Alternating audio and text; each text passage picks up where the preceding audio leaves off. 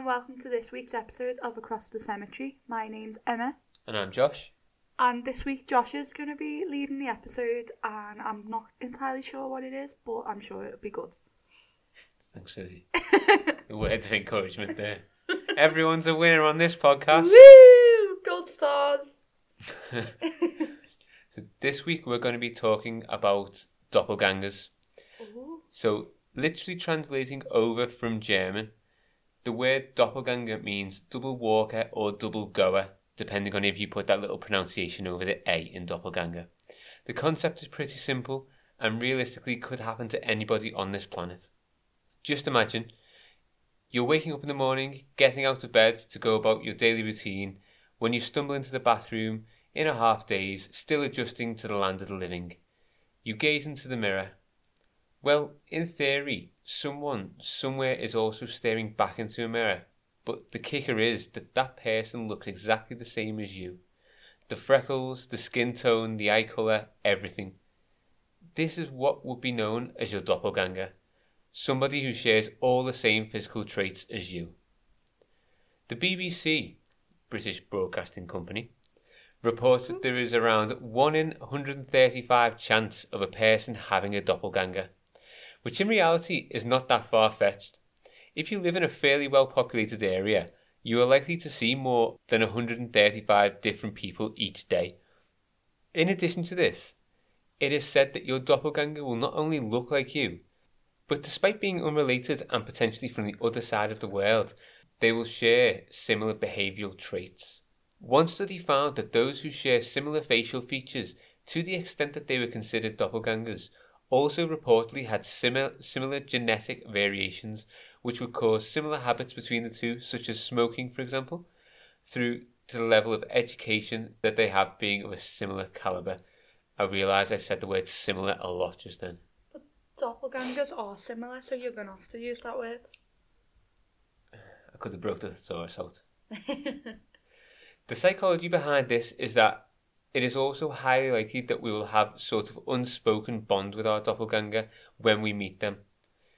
This will be due to the similarity in genetic makeup that I've just mentioned, which some attribute to the early evolutionary stages of mankind, whereby we instinctively grow to trust or form friendships with somebody as their appearance or behaviour is familiar to our own. However, while the science is interesting, and I could create a whole separate multi-episode podcast on the topic, that's not what we're here for, is it? No, spooky. What we came for is to hear the creepy AF side. I literally wrote AF, that's not like me. The creepy as fuck side of doppelgangers. And in order to get there, we need to start with what causes this phenomenon to come with a feeling of unease. Well, according to ancient German folklore, there is a widespread belief that there is an invisible double of every living creature that roams this planet. From the smallest birds through to us humans, there is a replica of us walking among us, remaining undetected. However, it is also said that should you come across your duplicate, your demise could be imminent, or you may be about to be struck with some very bad luck. Similar concepts can be found in early Norse mythology, under the alternative name of, ready for a butcher, Vardøger. So it's V-A-R-D, and O with a strike through it, G-E-R. I don't know what that says, but I'm going with Vardøger. Yeah, I would too. Thanks. It is said that with this phenomenon, however, that it is not a sign of impending doom, but a glimpse into the future, as the sight of your body double will be of actions that are yet to come. Finnish writings translate their version of this phrase into a first comer. However, today we'll be focusing on the German aspect, the doppelganger, as this appears to be the most popular version of the supposedly sinister stunt double. So I have some stories to go over now that will delve us a bit deeper into the world of doppelgangers and maybe have you looking over your shoulder to make sure you don't see yourself. So I think that they probably are real, you know. But then, like you were saying, you're like attracted to people who are similar to you. Like, a lot of my friends, we all seem to like the same stuff. Yeah. Or, like, we go, like, one of us will go buy an outfit and then send it to us, and then we'll say to each other, I've got that, or something like that. Yeah. So I think it is just, you are meant to be friends with who you're friends with, because otherwise you wouldn't really have, like, a foundation to build that friendship on. Yeah, I get what you mean. Like, there's always that base similarity to Yeah. start with. Yeah, I get that. But then, again, I think everything happens for a reason as well. So there might be a reason why there's, like, two of each person. So do you think that maybe a doppelganger is actually a sort of a sign from a higher power that something's about to happen? Yeah, well, it's like we've been reincarnated again or something, maybe. I don't know. Actually, now you've just said that. Yeah, because it's like an impending doom and that something bad happens. So yeah, maybe if you see it, then it's like a glitch in the Matrix type of thing. Like, you're not meant to see each other. Yeah, potentially. Well, I've got some stories to go over, and maybe they'll help explain. Yeah, I do think it's interesting. I What don't this know is. much about it. I know on the Vampire Diaries that they have a lot of stories about doppelgangers in it, and they're not, like, good. Like, Yeah. they're not meant to be seen together and stuff. Would you like to hear the first story? I would, yeah. So the first story is, well, it's the man's name. And believe it or not, with this name, he is French. Guy de Maupassant. I apologise if I butchered that name as well. So, being a writer in the mid-19th century Paris is probably something that many would consider one of the more romantic career choices. Retrieving inspiration from the vast brawling metropolis, curing writer's block with a stroll down by the river, or penning your greatest work in one of the thousands of cafes that adorn the streets. Well, this dream was a reality for Mr. Guy de Maupassant.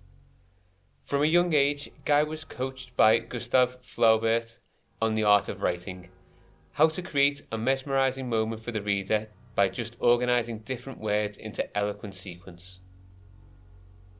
This relationship led Guy to form many important bonds throughout the creative world that would excel his career and inspire his works. Further inspiration was taken from Guy's love for the water. It is told that he was an avid rower and would often be found swimming when the weather allowed for it. This love for all things aquatic can often be seen as reflected in his writings. The author's most famous work was arguably his short stories. Gaining in popularity as time wore on, Guy de Maupassant benefited from a number of bestsellers which would earn him a vast wealth and a life of luxury that came hand in hand with his riches. However, it is during this time period of great success that we happen upon the reason Mr. de Maupassant is being mentioned in today's episode. It is told that during the writing of a short story named The Hauler, which is Horrla, which was released in 1887, Guy experienced what some may consider an encounter with his doppelganger. During a bout of writer's block, de Maupassant was reclining in his office chair, searching the walls for an inkling of inspiration. His attention was subsequently diverted from the unstimulating walls of the office by a distant rhythmic tapping. This tapping was gentle and suspected to be the footsteps on the stairs, the sound of somebody encroaching in onto the frustrated author's working space. Although Guy was almost certain that his central Paris apartment was empty at this time, but then again, maybe one of the servants had stayed behind and was just bringing up refreshments before they retired for the evening. This train of thought put Guy in a place of ease, and a bit of excitement as to what delicacy may be finding its way up to his office. The sound from the stairs ceased. Whomever was there was now on the other side of the door. Guy noticed that the handle of the door began to move. Strange, the staff always give a customary knock before disturbing their employer, but once the door completely opened, this was when de Maupassant realised that it wasn't one of his trusted team. Passing over the threshold, a man entered the room, but what sent dread into the pit of the writer's stomach was who that man was. It was himself. An exact replica of his own person was entering the office. No expression, no glance at Guy, just a steady pace and a blank face. In shock, de Maupassant simply sat in his chair, observing with caution each and every step the intruder made. Eventually, the gatecrasher halted at a chair that adorned Guy's desk. Without so much as an acknowledgement of the desk's owner, the mirrored image of the man began to speak. The words that came out of his mouth were familiar to Guy de Maupassant. In fact, they were too familiar. The imposter was speaking out loud each thought that was coming into Guy's head as he was thinking it. This unnerving experience came abruptly to an end. After a few minutes, the figure stood from his chair, turned to the door, and began that steady pace back toward the staircase. There are other alleged instances where Guy de Maupassant came into contact with his alter ego, even to the extent that one tale recounts that the interloper would sit with Guy in a cafe in Paris, speaking aloud the words that the author was writing on a piece of paper. Those words were rumoured to be that from one of the author's final pieces. You see, not as all as it seems with Guy de Maupassant. One major point to consider was that from his early 20s, Guy had been suffering from syphilis, which isn't as commonly treated as it is now. Didn't Henry VIII have that? And that made him go mad? I'm not sure. I'm not too sure. Potentially. In fact, his younger brother had died from the disease as a young man, as in those days it was not as readily treatable, like I've just said. This illness ravaged de Maupassant throughout his adult life and would leave him suffering with excruciating migraines and ailments around his body. With this in mind, it should also be noted that following the death of his other younger brother, who had been admitted to a mental health institution, Guy's own mental health began to decline. This happened at an exceedingly rapid rate, and in 1892 he attempted to end his own life. Resulting from this incident, Guy de Maupassant was also placed into a care facility where he passed away shortly before his 43rd birthday. This could signify the downturn in Guy's luck, in quotation marks, following his encounters that supposedly happened in 1887. These facts show that Guy was somebody who may have had underlying mental illnesses. A purpose, reason, or possibly an explanation as to why he was experiencing what he felt or supposedly saw. One final point to be considered is that the apparent encounters happened around the time of him writing the story The Hauler, which in fact was a horror story based upon a spirit that haunts the protagonist, making his experiences progressively worse and worse to the point that he feels his sanity drifting away. This could potentially portray one of two things. Firstly, as the story was released in 1887, is there scope for this to potentially be a publicity stunt by the author? The logic behind this is that he is releasing a book that is based around the paranormal. If he were to spread a story that he himself was suffering from a form of supernatural visitor, this could spark interest from the wider public and induce sales. The second, and personally the one that I believe the most, is that this short story was the author's plea for help. You see, the story is written in a sort of journal-type style. While it isn't of Guy de Maupassant's own personal journal, the connection could be made. It is a tale of a paranormal encounter that is progressively making the main character's life worse and worse. Could this not be translated into Guy's personal battle with mental health? Potentially the situations getting increasingly bleaker, and the apparent encounters with his double could have been mistaken as paranormal encounters, as he was unable to see that he was unwell. Further evidence for this is the trail of underlying mental health issues that run in his family, namely his brother, who was for most of his life what we would now describe as having learning difficulties, but who later turned violent and had to be admitted into a specialist facility. I think there are many layers to the story of Guy de Maupassant, but whether he did truly encounter his doppelganger, we will never truly know. What do you think on that? I think he wasn't well, but how can we prove that he was with his doppelganger, in the cafe? And it was in the cafe that he was reading his story to him, wasn't it, that he was writing? So supposedly the second bit I mentioned where he was in the cafe, the doppelganger was reading aloud the words that he was writing he was penning onto a paper of this story he was writing. Yeah, so I just think maybe it's like a case of Dr. Jekyll and Mr. Hyde, really. Like, it's him, but he doesn't realise it's him. Yeah. Kind of like, the film Split. Yeah. I think he's not well. And especially syphilis, if that is the one that I'm thinking of, that makes you hallucinate things as well. Mm-hmm. So I think he's just hallucinating, and he's just journaled it down in his book.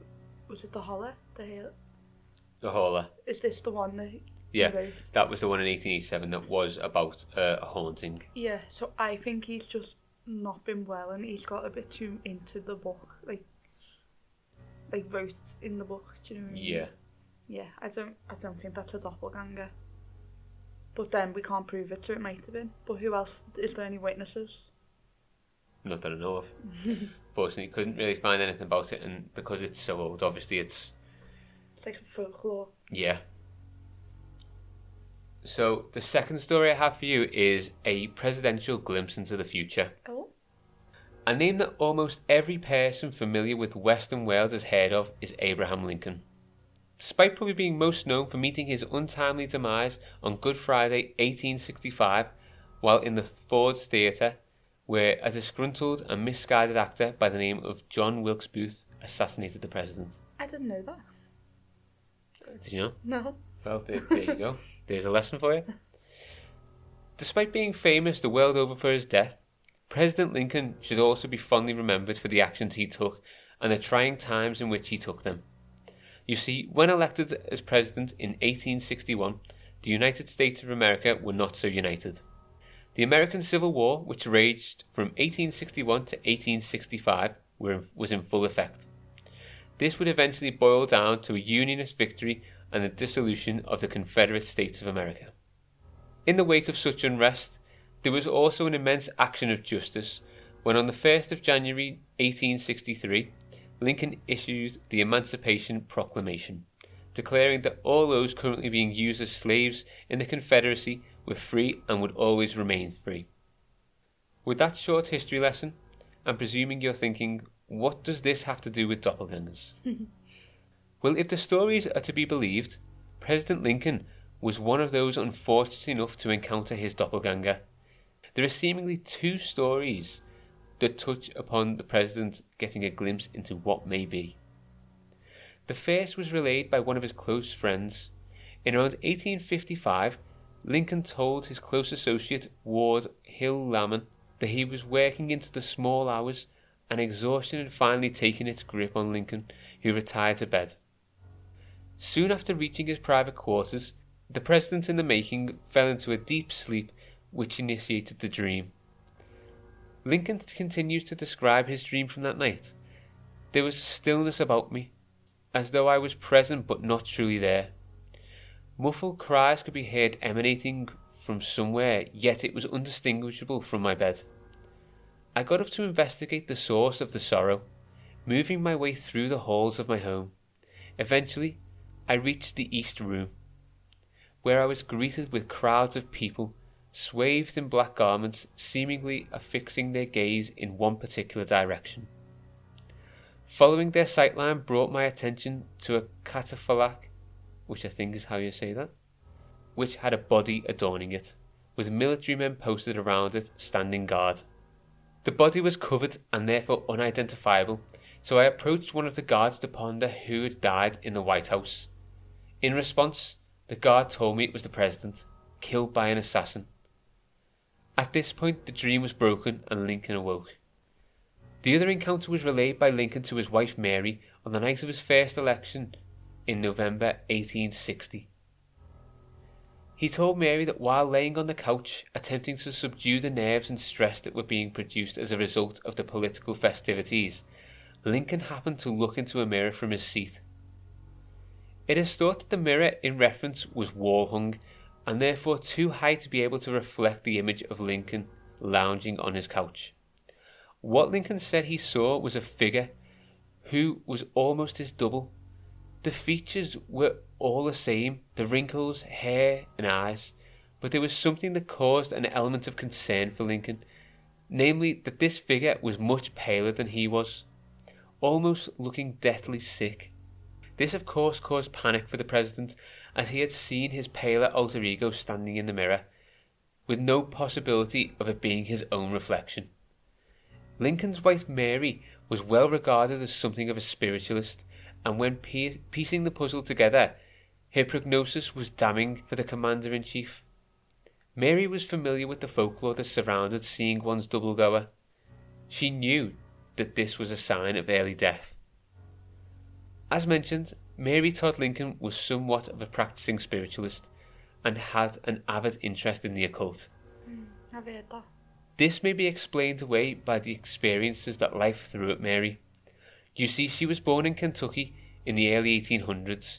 Approaching the Civil War period, soldiers from the state would go to serve in both sides, tearing apart families, severing ties, and leading to untimely goodbyes. As is prominent following all periods of war, it is likely that Mary may have wanted to explore ways in which she could contact her loved ones who may have perished. In addition to this, Mary and Abraham had 4 children. Only the firstborn would outlive Abraham. Illnesses that were common throughout the 1800s gripped the Lincoln family and brought about the early deaths of 3 of their children. Oh. Of course, this would send any mother into a dark place, Yeah. a desperate place, where she would seek to talk to her children just one more time. Following the deaths, numerous mediums and psychics were contacted to help fill the void that had been left by the children by contacting their spirits. In Mary's eyes, this was a success, as she told of how one of the sons would visit her each night, standing at the foot of her bed. So when Mary had told Abraham of what the visions of his body double entailed, he would reportedly look often for his doppelganger, keeping one eye open for any sign that the prophecy of early doom may be coming true. Any thoughts on that one? That's not really a doppelganger though, is it? That's like a... It is, but I mean, like, it's more like... I don't know how to explain it. You know, like, I don't want to say like the mirror on Snow White, but, you know, like, you're seeing into the future. Like a crystal ball, kind of. Yeah, but there was 2 parts to the story, so he's seen in a dream as well. He's seen his dead body. But he didn't see them the way he died. Like, he got assassinated, didn't he, in the theatre? Yeah. But that was like on combat, wasn't it? No? In his dream? No. He's seen an army. He's seen soldiers standing guard. So I've pictured like a combat, so yeah. So yeah, I was thinking like it was more like a crystal ball, but then when you've reminded me of the story where he's seen the dead body, that is like a doppelganger, isn't it? It's like it came to him in a dream though. Like kind of warning him, but it didn't warn him that much that he could prevent it. Yeah, so from what I've read about doppelgangers, there's no set rule that person has to be you have to see that your doppelganger in your awake life. Right, so you don't have to see them like down the street or whatever. In person, while you're awake and whatever it might be. So his variation would be seeing it in a dream, although he didn't actually see his face. Mm-hmm. And then seeing... But he was the president and then... Yeah. So that dream was before he was a president. Yeah. And then he woke up in the White House. So that was telling him he was going to be president and he's going to be assassinated. He didn't have very good luck, did he, really? No, really. But yeah, I thought you'd have to have seen your doppelganger like in person. I didn't know that like if they came to you in a dream it would still be the same. No, nothing I've read or came across signifies that it has to be you have to be awake. Yeah. Or it has to be another person. Yeah. So, maybe you can see it. But I've got a couple of more points that I've added to the end of that story. Mm-hmm. So these sightings were when the person was under immense stress. So he's a president, he's running to be president. Yeah. He's under a lot of stress. Yeah, quite a few tragedies as well, didn't he? Yeah, so that's where his and Mary's beliefs may stem from, is desperate places. Well, I've read quite a lot that they were into a lot of spiritual stuff, weren't they? But I didn't know that they lost that many children. Yes, 3 children lost. So she convinced Abraham to hold a seance in the White House. Yeah. Although there was a newspaper present, and it's widely regarded that it may have been an attempt to stitch Lincoln up as like a crazy spiritualist or a crazy like occultist. So apparently the guy leading the seance was really nervous. Right. So he would be asked questions and he would be responding in like really roundabout ways or trying to avoid the question but in theory some have suggested that it may have been a newspaper at the time trying to sort of spread dirt onto his his reputation or something. Like tarnish his reputation. Yes. A bit more on Mary. Following Lincoln's death, his life spiraled into disillusion, and even more so when their firstborn son, the one that outlived Lincoln, Abraham, he died before Mary did. Oh. So she lost everyone then, didn't she? Really? Yeah, she basically spent her final years travelled around everywhere. She seemed to have this fear that people were coming to take her money and her health away and stuff like that. She was just under someone was out to get her. So potentially she wasn't well either, maybe. Yeah. I know she's been through a whole lot and that can obviously do terrible things to you mentally. But paranoia though. Yeah, she seemed to turn to paranoia in her final years. Well, to be honest, it kind of is like someone's out to get her. She lost all the children. She's lost her husband.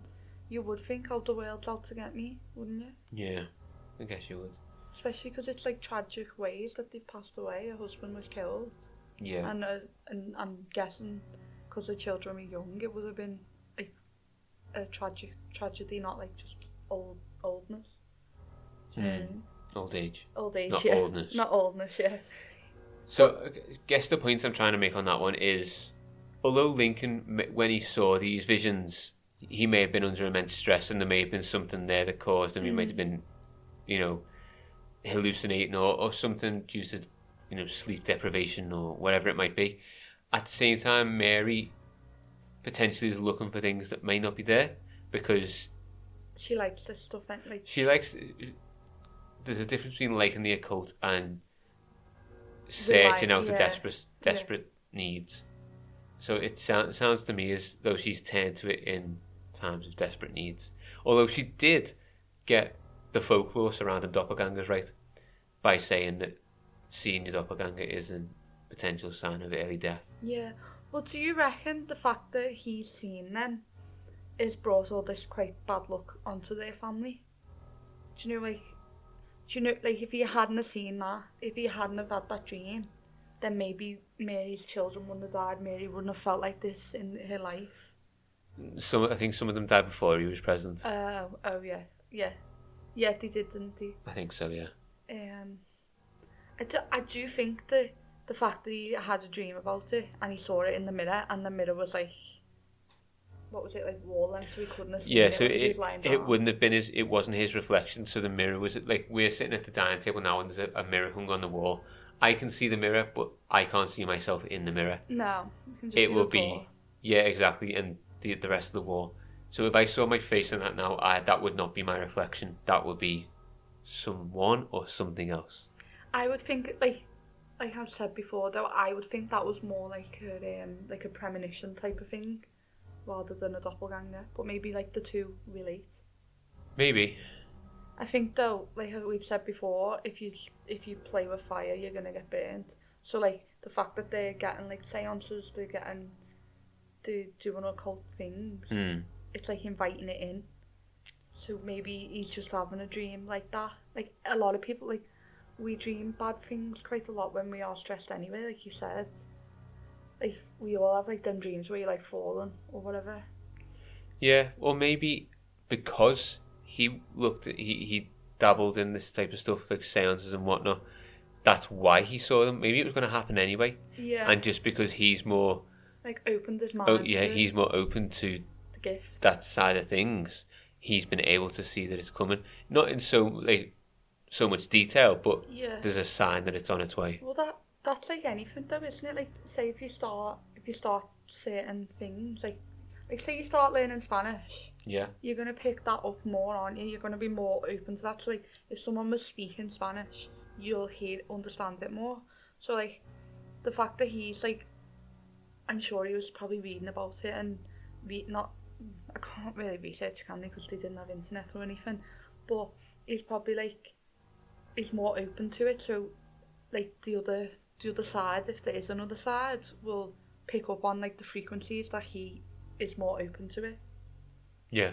And then send him that dream to try and warn him, but they haven't warned him properly. Is there a point of warning?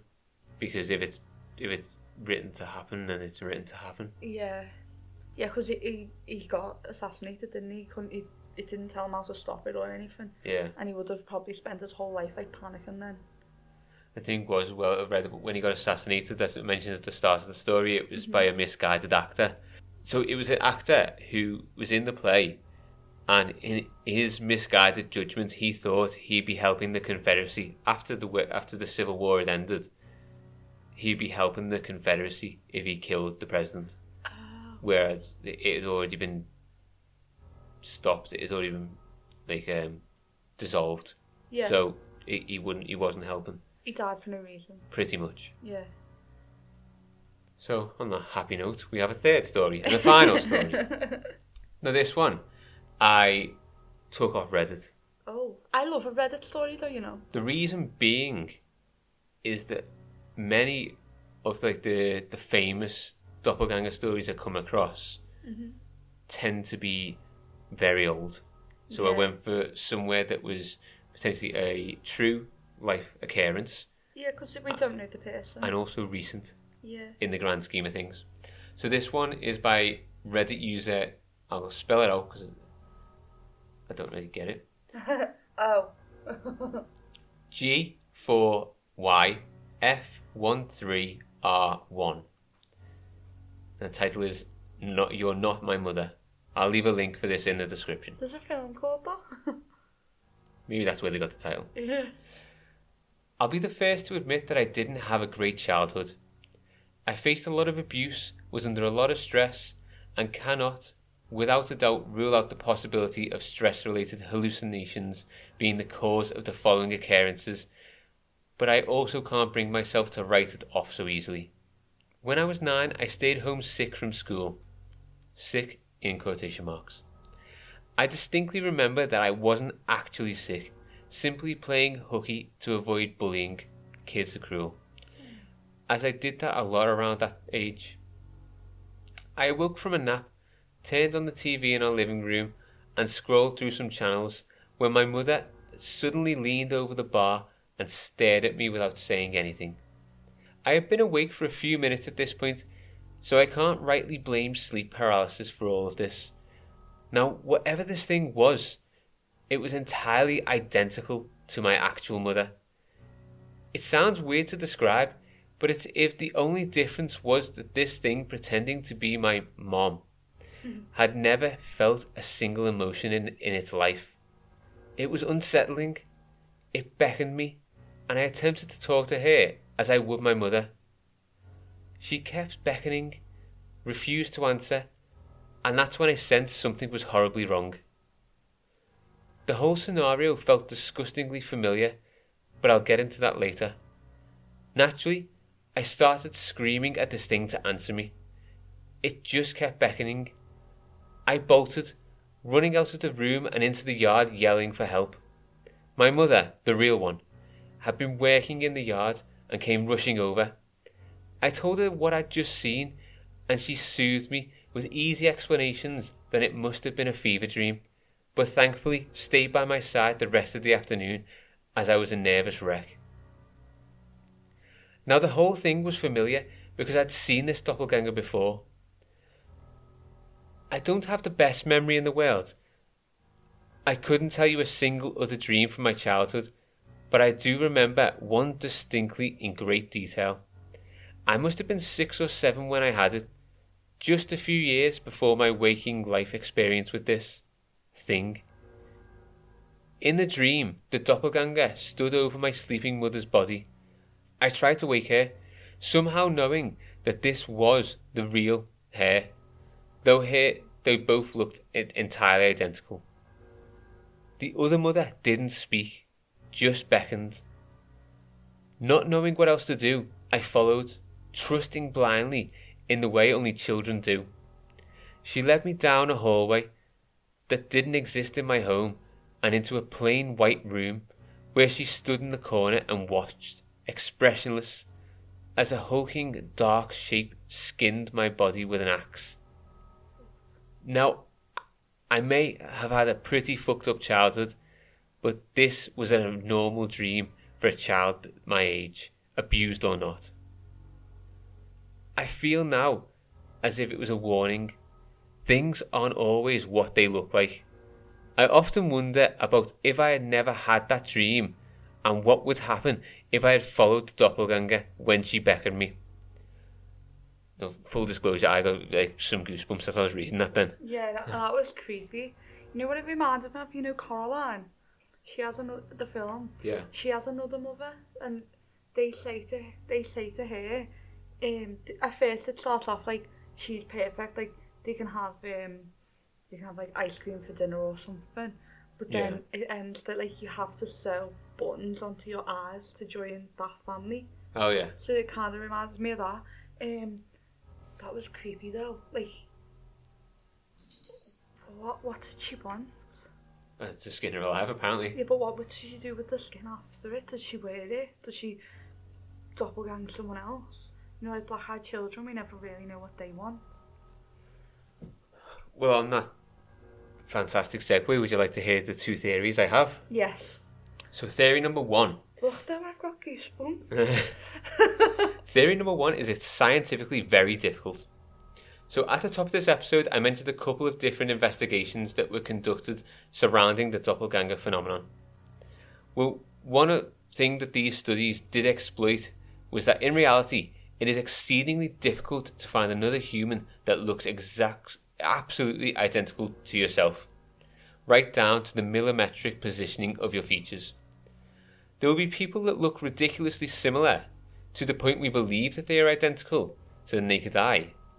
But these studies found that even identical twins had differences, be them ever so slight. The difference, they have different appearances. I was just going to say that, like, sometimes twins have, like, a freckle in a different place or something, don't they? Mm-hmm. That would mean that if you saw somebody that looks a bit like you may mistake them as being identical, unless, of course, you ask them to stand completely still for a few minutes while you measure their face. Well, you don't really know exactly what you look like anyway. You only ever see yourself in the mirror or on a camera.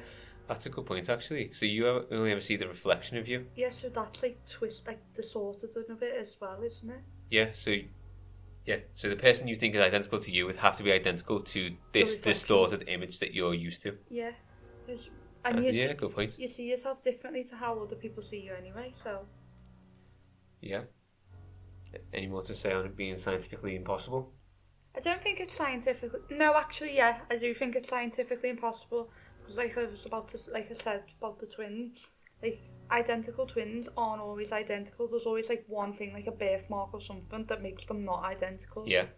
So I don't think you've got an identical person in another realm, or not another realm, but on this earth, but you dream about them, or you don't dream about them and you see them in the co-op or something. In the co-op. Okay, so theory number 2. Doppelgangers are real. Oh yeah, because we have to have two. We have to have one truth and no. What do we say? It's a well-balanced argument. Yes, that's it. But sometimes there's more than one theory. Yeah. But with this one, touching on what we've just mentioned, that scientifically it's be very, very difficult to find someone who's exactly like you. Yeah. Would that not mean that should you come across something that looks identical to you, and you've established through the rigorous use of a ruler that they are in fact your exact double, A ruler. then what are you being confronted with? Well, to be honest with you, I don't know. This is the part of the doppelganger marvel that may make or unravel the whole ideology. So let's say they are real. Are they their own species of paranormal or supernatural being? Are they something we already know about? Well, a number of stories you'll come across, mainly people sharing their own experiences on Reddit, will tell you that the doppelganger doesn't often speak. They can make an action, but don't usually speak. This leads me to suspect that maybe they can't communicate with us. Potentially they don't communicate verbally like we do. And to me, this all screams one thing. Aliens. I was going to say that. I was actually going to say if I seen a doppelganger, like my doppelganger, and it didn't speak, I'd say it was an alien. Like I thought we've said black-eyed kids are probably aliens. So think about it. Who else could conjure up such a plan as to imitate how we look to integrate into our society under the radar? Now I will admit, I couldn't find any evidence to support this idea, but in all honesty, unlike other supernatural or paranormal topics, I couldn't really find much evidence at all, or even stories from other sources, disregarding the press reporting on the studies I mentioned earlier. That lack of proof may lead you to think that doppelgangers aren't real. But don't you think that's what the aliens would want you to think? So, mine's just a bit blown then. I think, you know, like in films and stuff, you know, like if like futuristic films. Yeah. Or like it's been like in the past type of thing. You're not allowed to see yourself, are you? Because it could like change like the balance of the future or something. Yeah. So I think that's quite similar in a sense that maybe they're like a little bit ahead of us or something. I don't know. So potentially you think they may be time travellers? Yeah. Time travellers or aliens. Oh. Yeah, so I think maybe the time travellers or like they're us from like you know if we'd done like a different path. So like say if you chose to get that job or chose to stay in that relationship, it's like your doppelganger is that person. I like, see. Living out your different paths.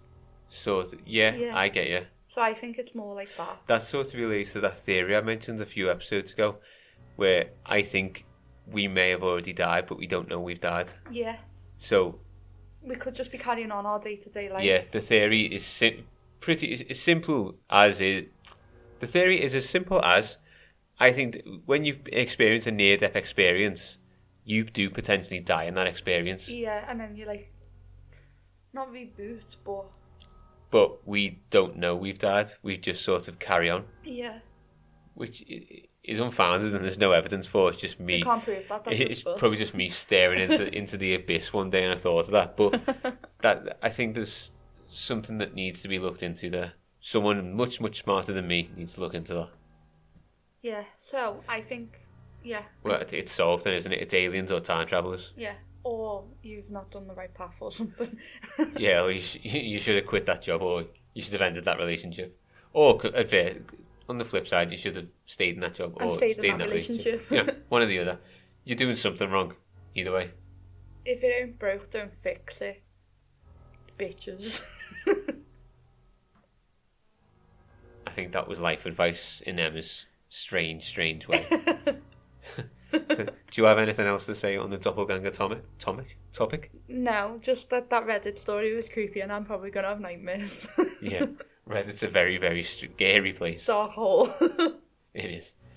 Well, if you have any thoughts on doppelgangers or would like to reach out to us with any of your personal stories, you can send us an email to acrossthecemetery@gmail.com. You can find us on Instagram at Across the Cemetery. You can find us on Twitter at AXTheCemetery and TikTok at AXTheCemetery. Yeah, thank you very much for listening. Let us know your thoughts, and if you've enjoyed this episode, we'd also very much appreciate a review on whichever platform you're listening on. It would greatly help the podcast. Thank you. Thanks. Bye.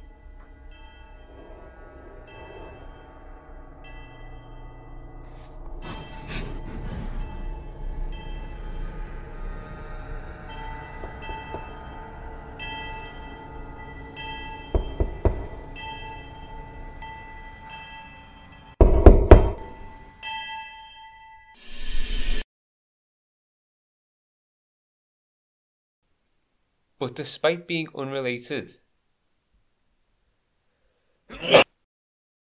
So I have some stories to go over now that we will delve a bit deeper into the world of doppelgangers and maybe having you taking it... Ooh. No glance at Guy, just a steady... Without so much as an acknowledgement of the desk's owner, the mirror image of the man began to speak. Not like Loki. Loki's beginning to speak. He's here. Come here then. Well, if the stories are to be... The body was covered and therefore unidentifiable, so I approached one of the guards to ponder who had been... died. Go.